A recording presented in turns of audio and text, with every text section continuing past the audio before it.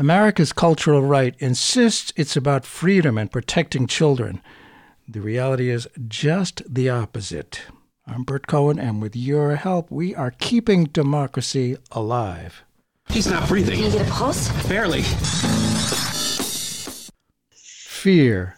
After my many years of direct and indirect political involvement, I've come to the conclusion that nothing even comes close to the power of fear over politics and political change.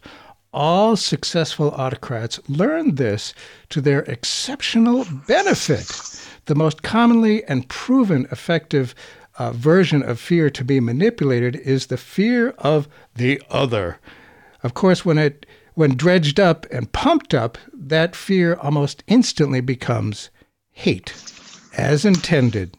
So the task for dictatorial wannabes is discerning what fear has the most universal and powerful energy to latch onto to serve their goals, which fear to manipulate. For example, in 2020, the Trump team figured out that child abuse sparked the most visceral and quick reaction, as intended. So they invented the fantasy, the boogeyman of Democrats all being pedophiles. Of course they made it up. It was complete nonsense. Then there was the fear and hate of refugees who happen to have darker skin. The simplest reaction, of course, was to build the wall. And of course, we've long had to familiarize ourselves with the fear of gays, and more recently, our trans neighbors. This follows the centuries-long fear of people of color or different religions wiping away white Christian male dominance and control. And while this cultural right insists it's about freedom, as we'll see today from today's discussion, what they're pushing is the imposition of rigid definitions, the very antithesis of freedom. Of course, one way of being may not be allowed to dominate and control the rest of us in terms of gender identity. Today's cultural left has been fighting for years for sexual freedom, at least a century, really. Maybe it's even more challenging to the dominant hetero right than all of us being born into a certain gender identity. Can they handle the idea of individuals actually not being locked into sexual identity from birth? Is that possible? Could it be that life experiences, as with so many other aspects of life, may provide us with the possibility of further change as we get older? Our guest today is Avyi Saketopoulou, and she trained as a clinical psychologist in New York after emigrating from Greece and Cyprus, places I'd like to visit, and subsequently completed training as a psychoanalyst at NYU postdoctoral program in psychotherapy and psychoanalysis, where she currently teaches. She and her co-author, Anne Pellegrini's new book is called Gender Without Identity. Quite a title. It's attracted praise and incited controversy within the psychoanalytic community. As has been noted, our current moment is one of both profound gender expansion and the predictable right-wing backlash that seeks to repress it. Avyi, thanks so much for being on Keeping Democracy Alive today. What was the need that this book seeks to address that hadn't been addressed? Thank you very much for the invitation and for the chance to speak to you and to your listeners about gender. By we, I mean myself and my co-author, Dr. Anne Pellegrini, both work as clinical psychoanalysts, and that means, and very closely with the queer and trans community, we are actually ourselves queer identified. And we found that it was becoming increasingly hard to work in the clinic with the very prevalent ideas that the left has held on to very tightly, at times even rigidly, as you mentioned earlier, for fear that giving up on them could only be counteracted by some transphobic narratives or conversion narratives. So we were for some time trying to work, as we were trained to do, from within a framework of thinking liberally about gender diversity and sexual diversity, and found that for some patients that worked and for some it didn't. And we have basically, the way that we've come to describe it is that we have had to create the theory that we need in order to be able to work with patients who have diverse gender and sexual experiences without affording them the resource of complexity that is routinely afforded to cisgender and straight individuals, but which in the mainstream world, both of clinical treatment and our political world of this moment, is really rife with a lot of transphobia, misogyny, a lot of hatred of otherness, as you were talking about earlier. Yeah, stuff we don't understand, and it's not of the rigid belief system that's been so powerful for so long. It's confusing to a lot of people, and the leftists tried to address this hatred and fear that's been manipulated from the right, but it's been we still have a ways to go. Change doesn't happen overnight. It's slow. We have to learn a lot of things, and one of the arguments that many in the LGBTQ plus community today embrace is the belief that no matter the male-female genitalia with which we are born, gender identity is innate and immutable. You and Dr. Pellegrini call on us to resist that fiction that there's something bedrock about being queer or trans. That's no doubt surprising to many listeners. In what way is the notion of core gender identity simplistic, problematic, and potentially harmful to the LGBTQ plus community? Please explain. How can it be harmful? Thank you so much. Thank you so much for actually asking this question, which is at the core of our book and which can sound very counterintuitive. So I want to, for a moment, set the framework against which we're having this conversation and want to raise these ideas, which is that for a very, very long time, the left has really struggled to find ways to push back against the notion that we're all heterosexual or that we are all cis by nature, and therefore if you end up having homoerotic attractions or identifying as gay, or if you're non-binary, or if you identify as trans, therefore that if you fall in these categories, that means that something has gone wrong developmentally, or that you have been, the most recent version, problematic version of that is that you have been brainwashed into thinking you're, for example, trans. This is what we hear right now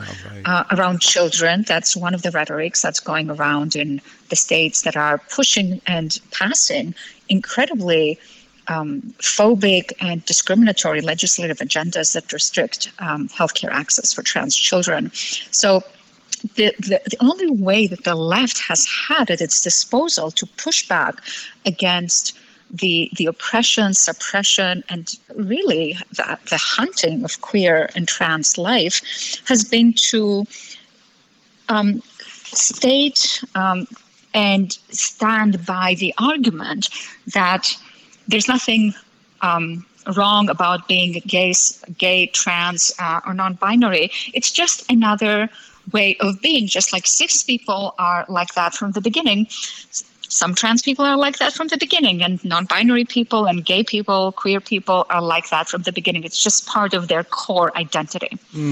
Now, of course, that, as we all know, unfortunately has not protected us and protected queer and trans patients, especially children, from the claims made against them and the way in which they are like the libel against them, that they either don't exist or there's nothing true about their existence. It's just a warping of their true gender, which is assumed to be cis, or their true identity, which is assumed to be heterosexual.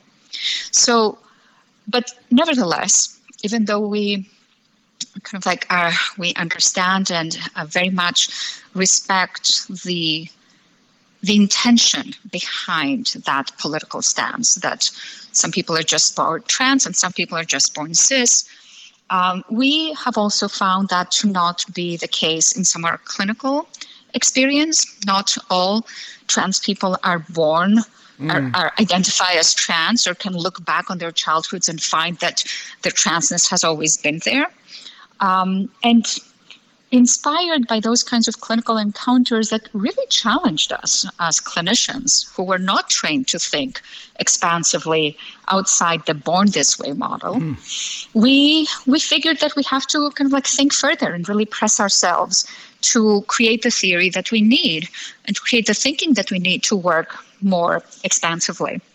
So we started coming up against, started realizing that part of the problem in the rhetoric on the left, however understandable that trajectory is, part of the problem has been this assumption that that difference is also something that is something you're born with. And if you're born that way, that ostensibly would protect people from being discriminated against or pathologized.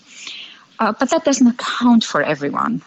So we stand by the idea that there's nothing wrong with being queer or trans or non-binary. There's no wrong way to be queer or trans or non-binary, and there's no wrong way to become queer or trans or non-binary. So it can change over time. And you know, as I was preparing for this, I was thinking about, I'm right-handed.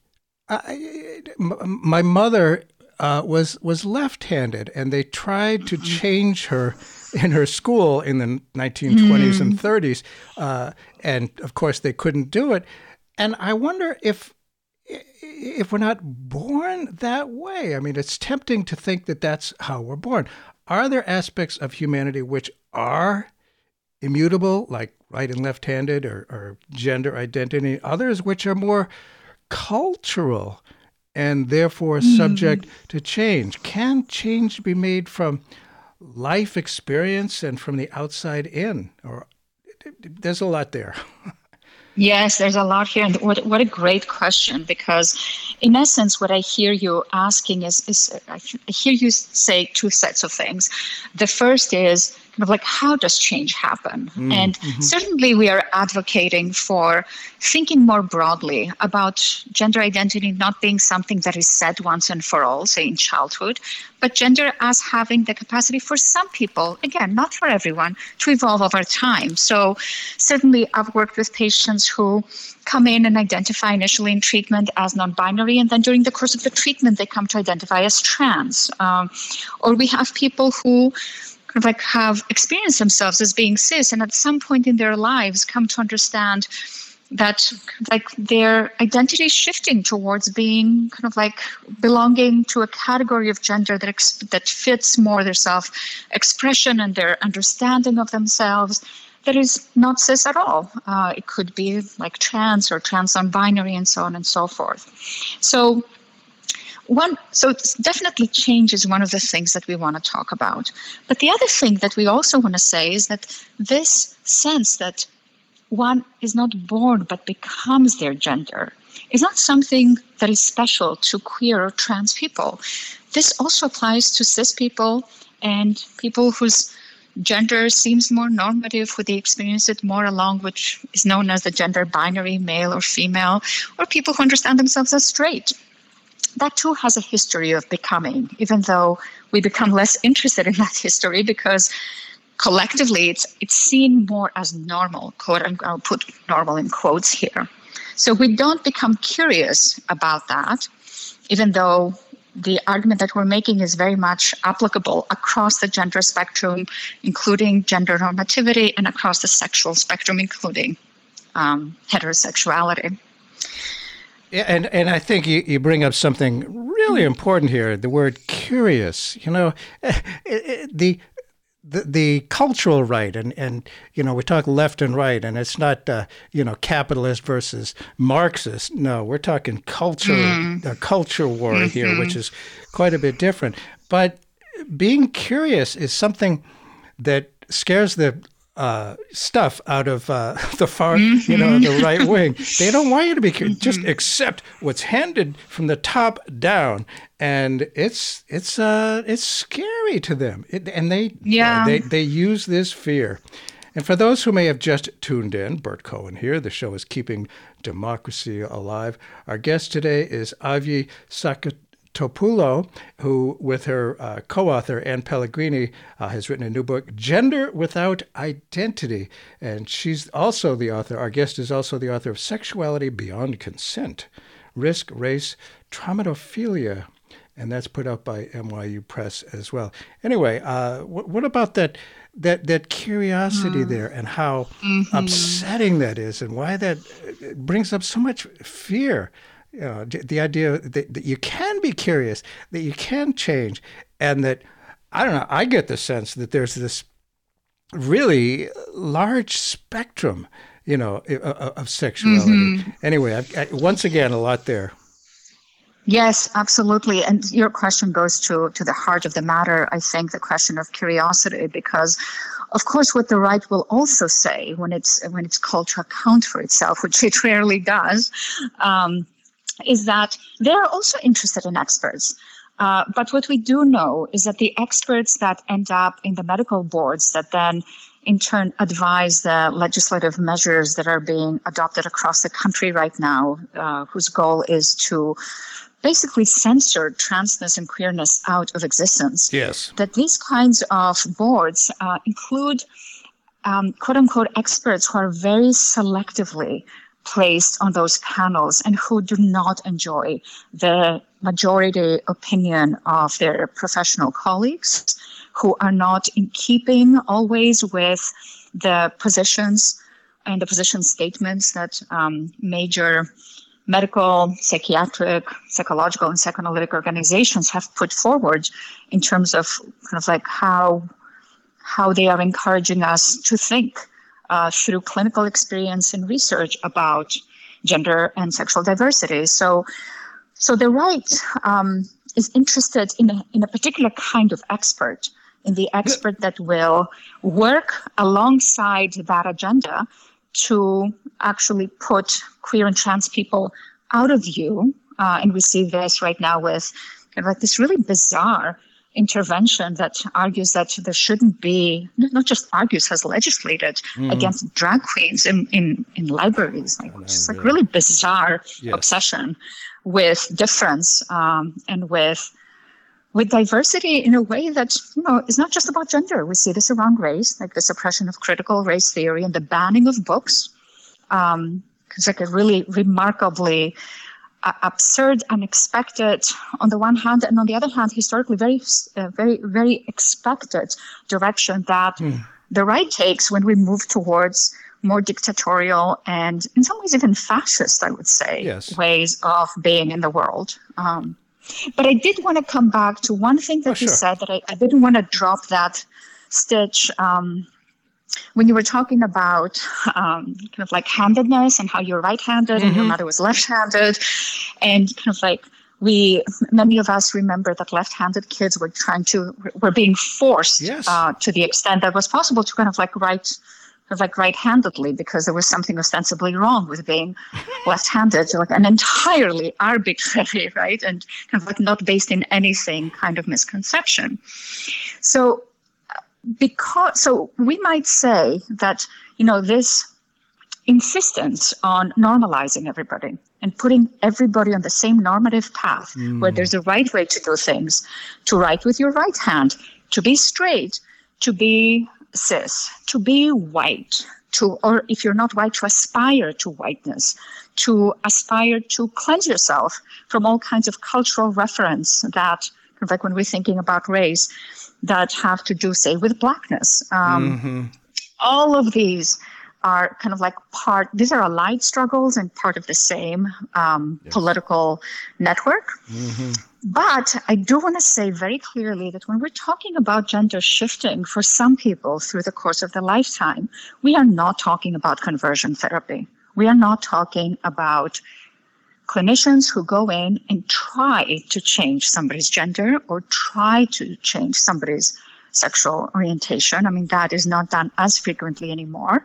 But certainly there are incredibly politically powerful domains in my field, some of them kind of like connected to kind of like political powers. There are certainly colleagues in my field who work from a place of what I would understand as conversion therapy, where they take the argument that we're making, or might take the argument that we're making about how gender is mutable, to make the following, I think, very problematic point, which is to say, well, if it's mutable, why would we not be wanting to work with kids, especially trans children, to route them to a gender, since this is not their true gender or their authentic gender, to route them to a gender that is cis? Like, why would we not want that?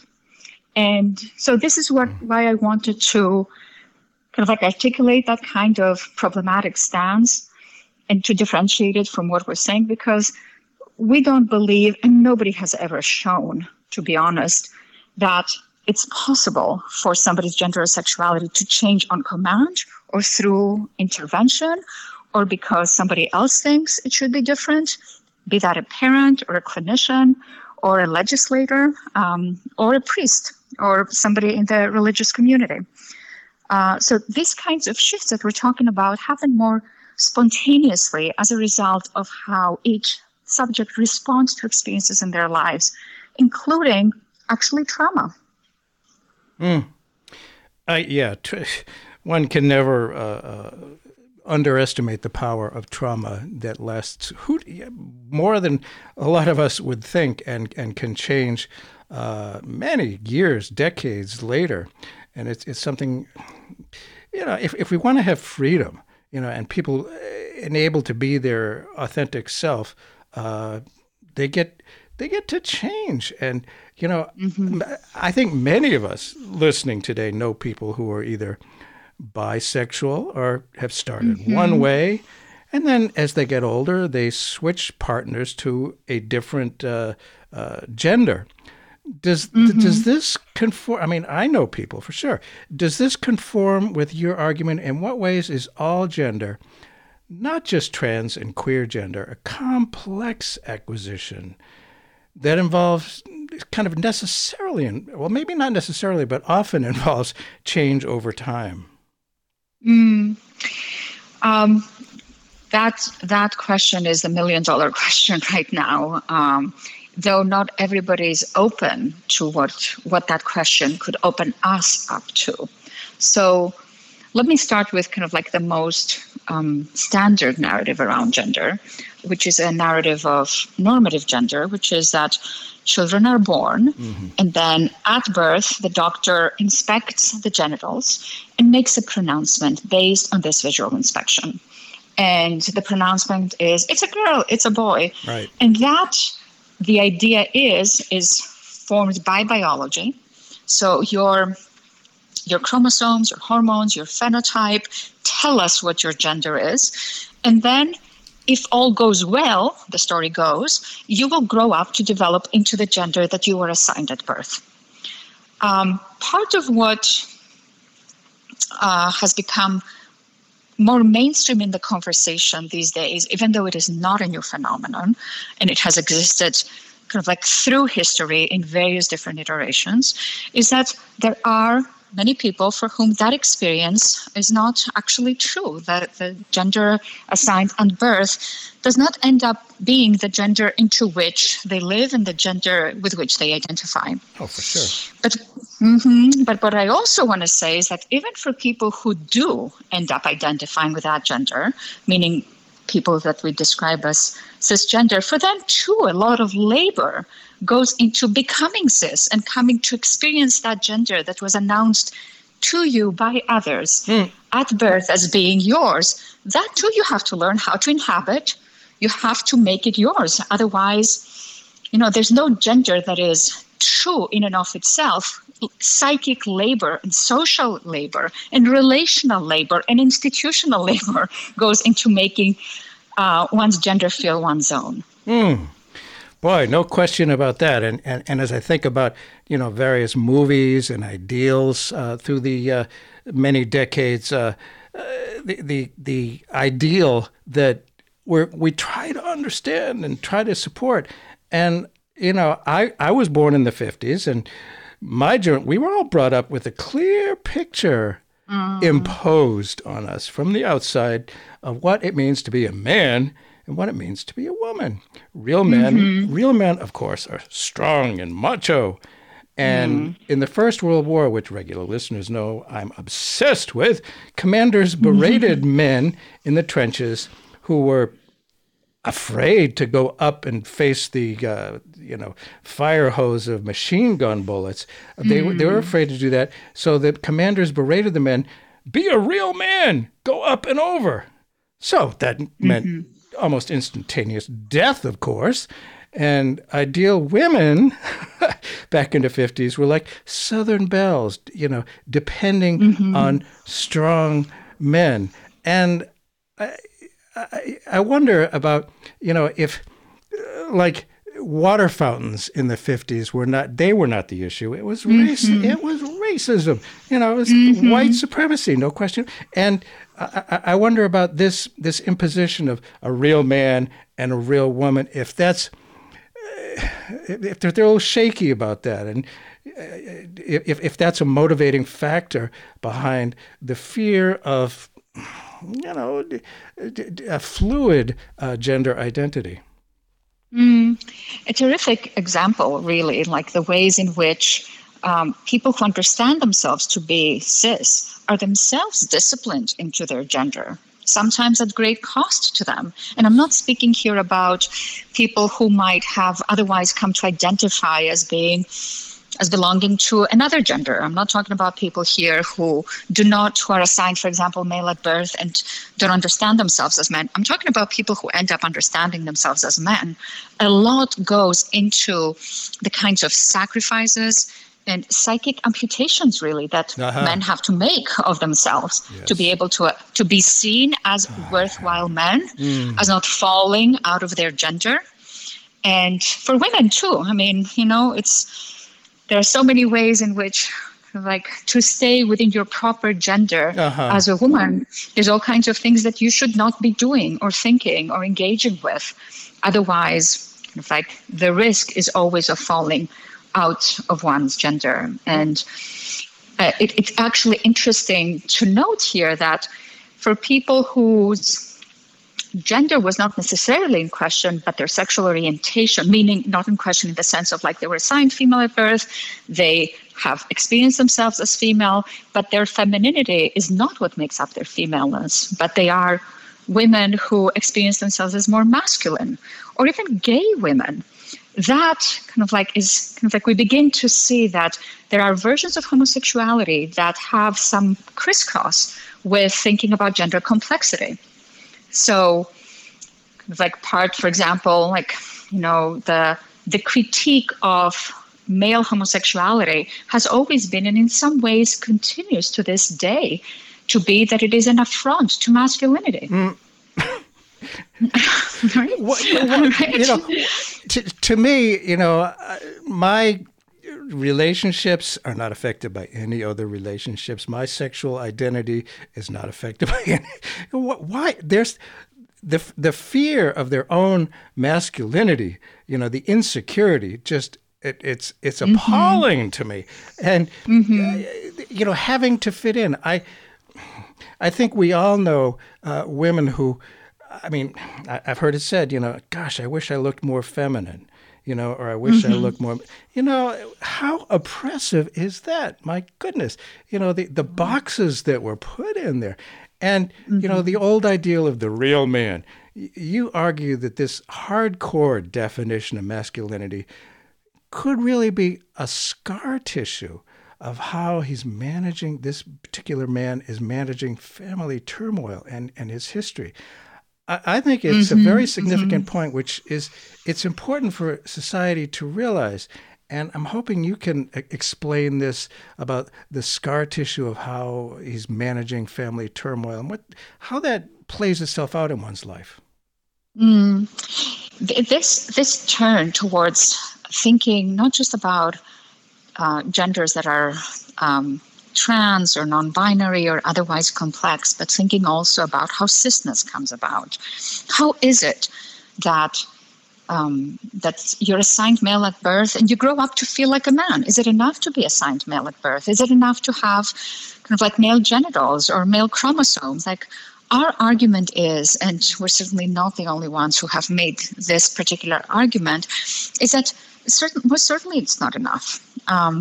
And that a bunch of other factors have to converge for you to have to arrive to a definition of yourself as a man. And that also has to do with culture, what is expected of men.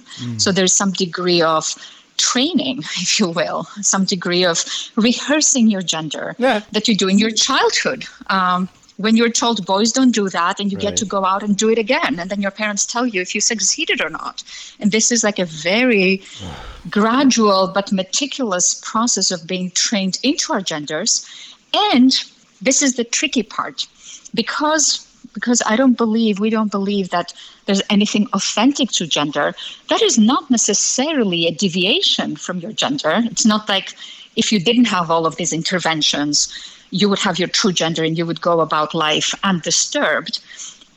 Gender always involves interventions by others who want things from us, interventions that can be violent, that can be pressing us or directing us to this place or the other.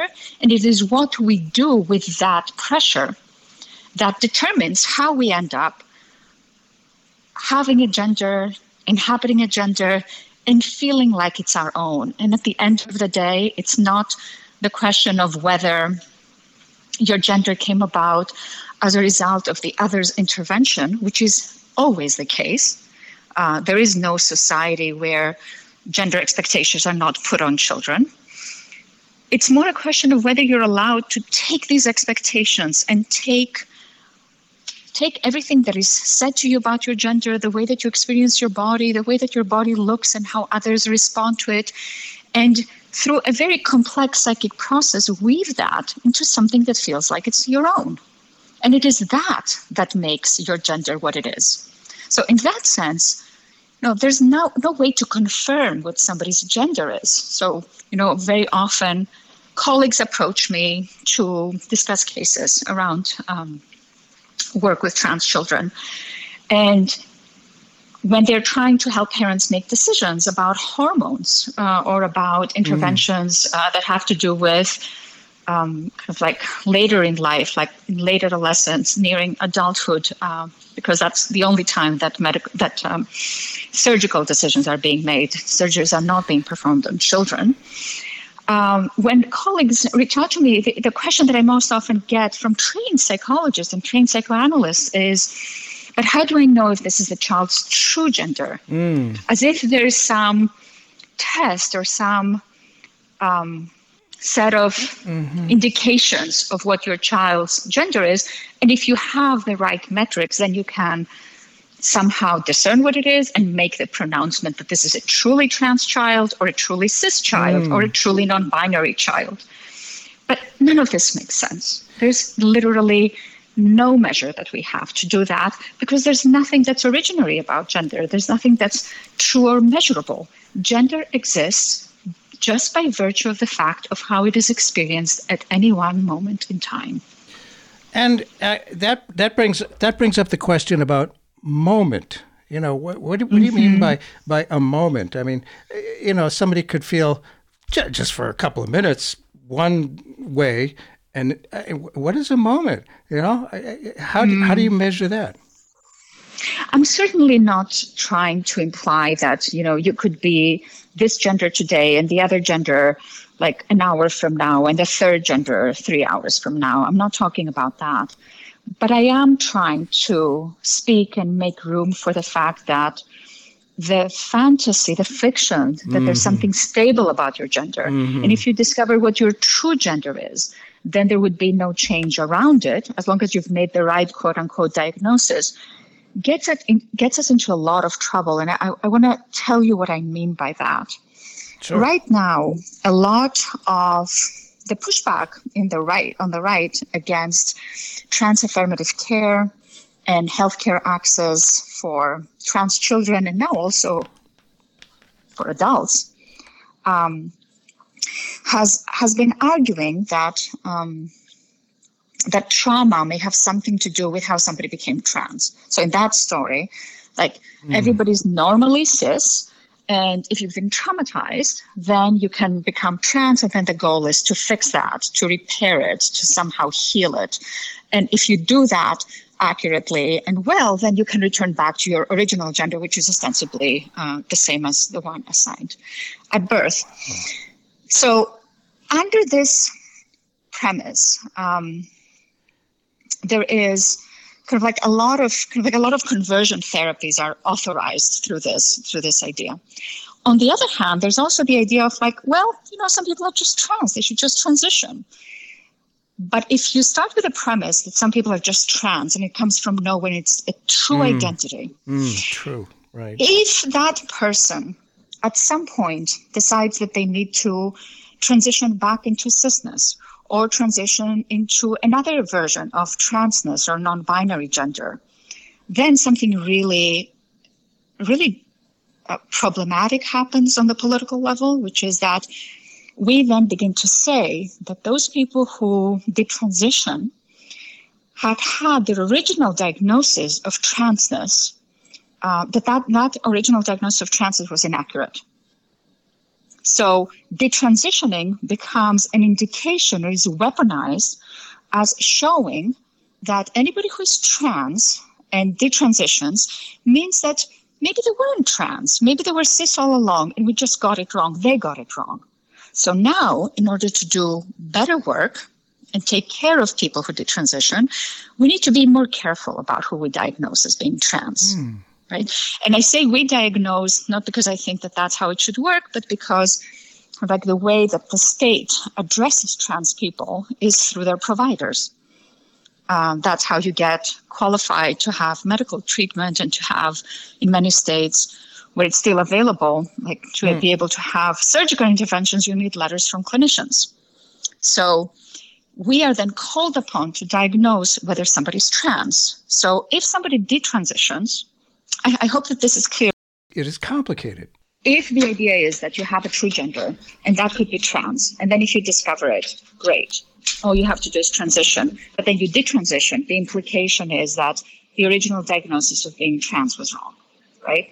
Right. If that is possible, then our job, so to speak, or so the argument goes, our job is to do a better job of diagnosing who is truly trans. Truly. Right? And truly trans means that all of a sudden clinicians have this exorbitant power, yes, an exorbitant burden, because it's also a burden. I don't want to minimize that for clinicians to act as if we can measure things and diagnose things that are actually undiagnosable and unmeasurable. Gender just exists on the basis of our experience. There's no way to discern that somebody's gender is this or that. Or just to figure out, as some clinicians are trying to do, if somebody who claims is trans is really trans.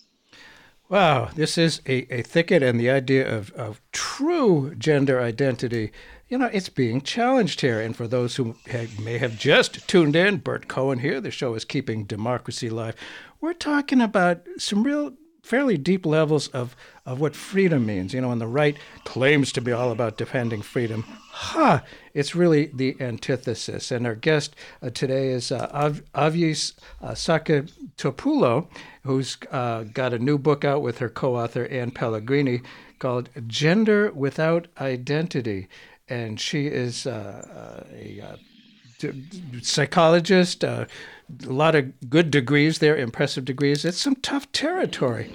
And as we mentioned in the beginning, fear is politically exceptionally powerful, and it's easy to stir up. It's really easy to stir up. I remember during the 2020 campaign when the Trump people were saying, all Democrats are pedophiles. What could be more scary than child abuse? I mean, it works. That's why they chose it. And it's true that in terms of fear, across the country, mainly in the old Confederacy, gender affirmative care is frightening to many and is being challenged, particularly for minors. As psychoanalysts, should parents, children and their parents have a right to access gender affirmative care? And what about, is there some magic age at which kids should be allowed to? I mean, I've heard people who are, afraid of trans care that, kids under X years should not have access. I mean, it's how do you measure this? What? And let me ask also, what are the consequences for trans and non-binary kids' psychological health if they're denied this kind of health care? So a few questions there. Key questions, though, because indeed, what we see time and again in the clinic, I certainly see it in my practice. I work with kids, have been working actually with trans kids for 20 years now, long before these conversations were in the public domain. What we see time and again is that withholding care and withholding the gender affirmative hormones, but also social practices that are involved in child transitioning can be really detrimental to, for sure, the mental health of children, but also it really puts tremendous strain in the relationship with the parent, an unfair strain, undue strain. So we see kids who can become extremely anxious or depressed. Certainly, suicidal ideation is much more increased and prevalent in children who understand themselves to be trans and who are not given the chance to have access to the care they need. I should also make sure to mention that when we're talking about affirmative care, I want to clarify what that means, because there's so much misunderstanding and actually kind of like the garnering of fear, kind of like the generating of fear to panic parents. Oh, yes, no question. And, as you were very correctly pointing out earlier, this is how fear works, and it works especially well so in relation to kids. So maybe we'll go back to that in a moment. But when we talk about gender affirmative care for children, when it comes to children below the age of puberty, or becoming prepubertal, so depending on the child, somewhere around 11, all we're talking about are clothes and pronouns and names. What? That's all we're talking about. We're talking about whether your child will wear a dress or a skirt or like a jersey, and kind of like what they're going to do with their hair, whether you're going to call them Bob or Mary, or whether you're going to call them kind of like Rowan, that's what it comes down to. And that is, you might say, it's by no means irreversible. And it should not generate the level of moral panic that it does. And yet you and I know what's going on, as do our listeners. What's this? As anybody who's paying the least bit of attention knows, I mean, there've been drag shows and men dressing up as women for time immemorial, and women, it's as you say about dressing up. Do you wear a dress? Whatever, it's just what you wear. And come on, people, is it that surfacey, really? This ruckus that they're stirring up these days with surprising success to me over drag shows and drag story hours. What's behind this hysteria and panic, and how do you suggest we address that? Well, I wish that I could say that I have the answer to how to address that. Yes, that'd be great. That would be nice. Yes. Anyway. I wish I had those kinds of superpowers, but I will say this: you've mentioned kind of like the stirring up of anxieties around pedophilia earlier. And I think that in some ways, the figure of the child, and what I mean by the figure of the child is not actual children, but the concept of children that need to be protected, have always been at the epicenter of how conservative movements try to gain control over progressive forces. We've seen this with children, with children like in the kind of like Brown v. Board of Education. Oh my, yes. The integration of schools, kind of like the issue of racial mixing, to use that old language, has always played out around children. The question of like whether homosexual people, as the lingo used to be, could be teachers, because what if they infect their students with their homosexuality? That panic around this case, not about race, but about gayness, has had children at its epicenter. And now it should come as no surprise to anybody who's following what the right has been weaponizing and how for its conservative agendas. It should come as no surprise that trans kids have had a bullseye on them in the last few years. Why children? I think because everybody can get behind the notion that children need to be protected. And then that becomes a very mobile, usable strategy for being inflated with agendas that have to do with the panic around difference, the panic around the panic around immigration, the panic around Blackness, especially, but any either kind of non-whiteness.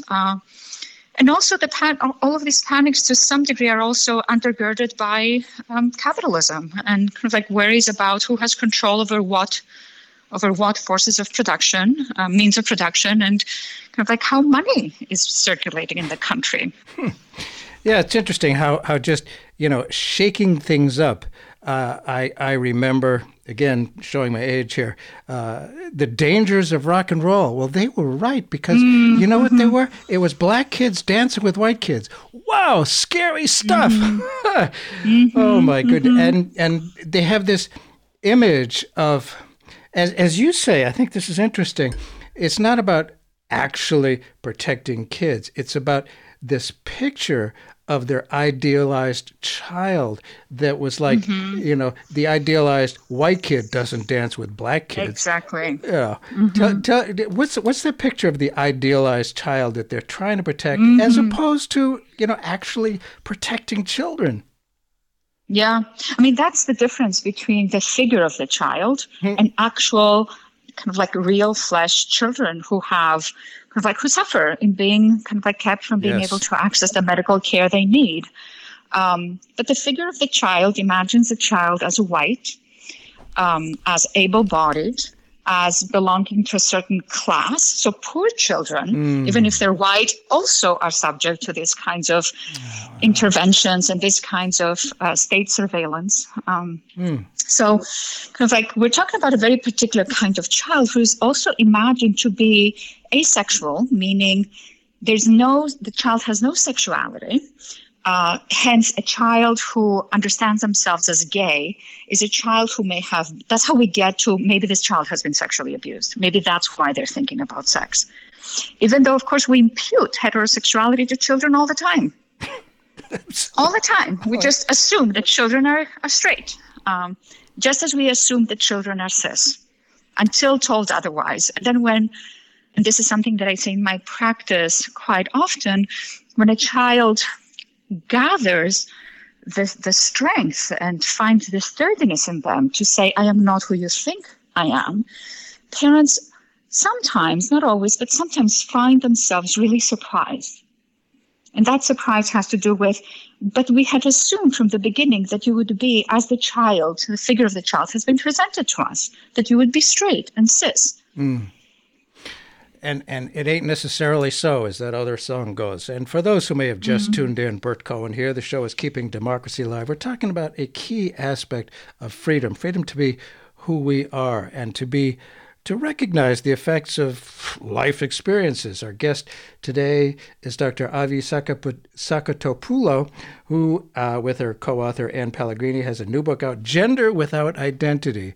And it's we're looking into areas that the right is terrified of and knows that a lot of people are terrified of, and they're using it, and in large extent is working. So it's interesting. It seems like, under the guise of protecting kids, they may actually be oppressing kids. And oppressing kids and also oppressing minority populations in the ways in which, for example, people of color have their homes invaded by protective services at a much lower threshold than white families are intervened upon.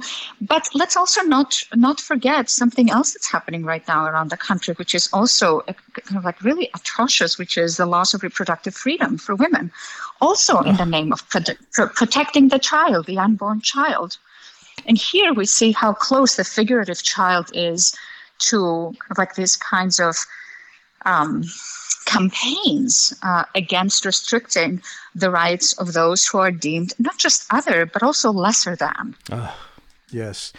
And that guise of, protecting the unborn. What a bunch of bull. They don't mean that at all. They just want to impose their version of sexuality. Period. End of story. I've been in the pro-choice struggle for a long time. Boy, yes. Meanwhile, we have adolescent girls who are dying because they can't get abortions right now. Yes. So much for protecting the children. And again, I'm old enough to remember back alley abortions. They did some, horrible, but that's not what they care about.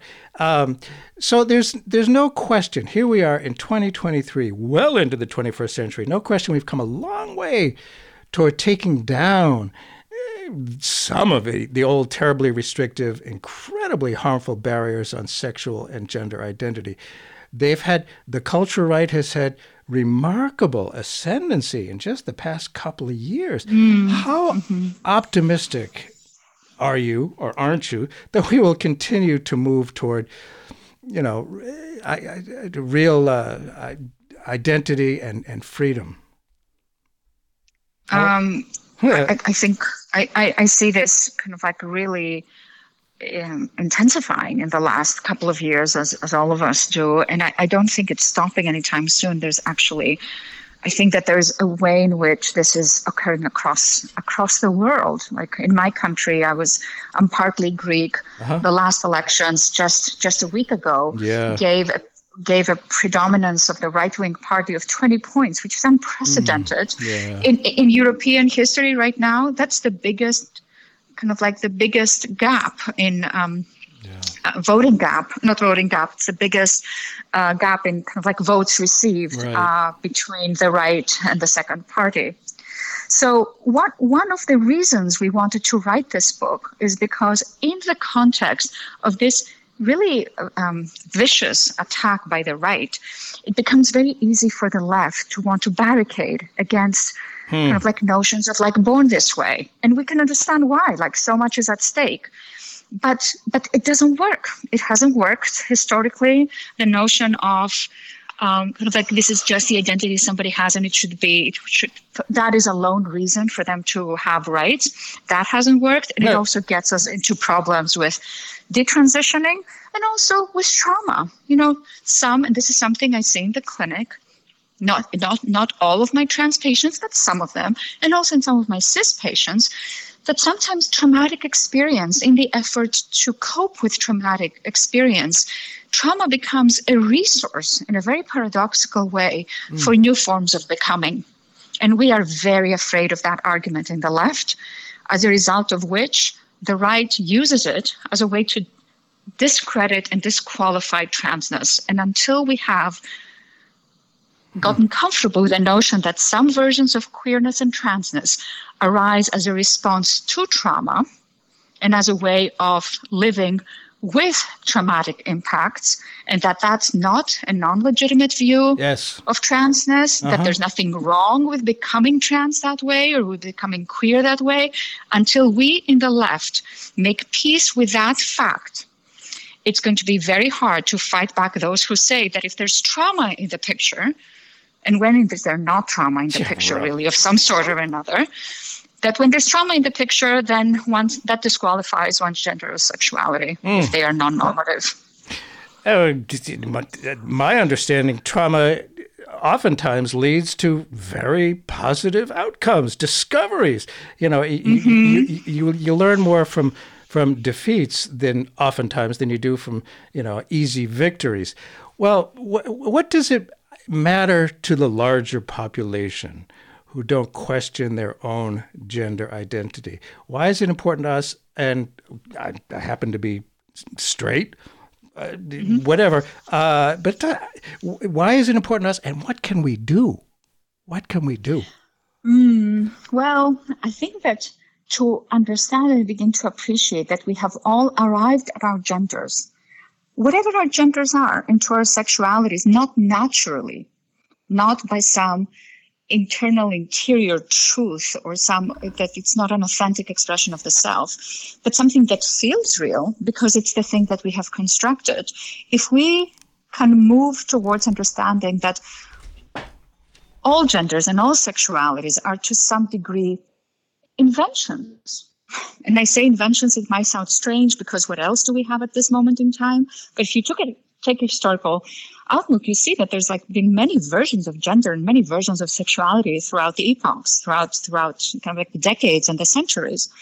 So if everybody can begin to appreciate that there's no such thing as true gender, including one's own, and that what makes it worthy of respect and dignity is just the fact that we experience it as it is, then that can open up space to be curious about other people and to be receptive and kind and interested in other people rather than panicked about their difference and trying to suppress it.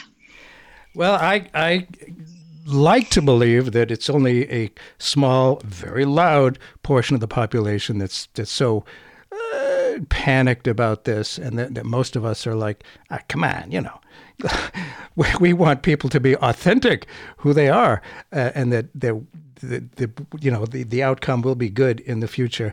There's a lot to do there, and it's important. Mm-hmm. Thank you so much for being with us today. This is an area it's important to explore and to be open to it and to be curious about it, I think, and it can only add to our freedom. The book is called Gender Without Identity.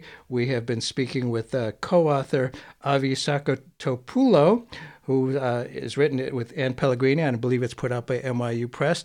Thank you so much for being with us today, and let's hope for some, appreciation of authenticity and curiosity. Thank you so much for being with us today. Thank you so much, Bert.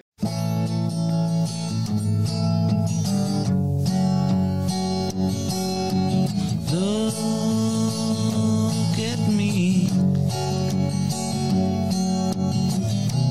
Who am I supposed to be? Who am I supposed to be? Look at me. What am I supposed to be? What am I supposed to be? Look at me.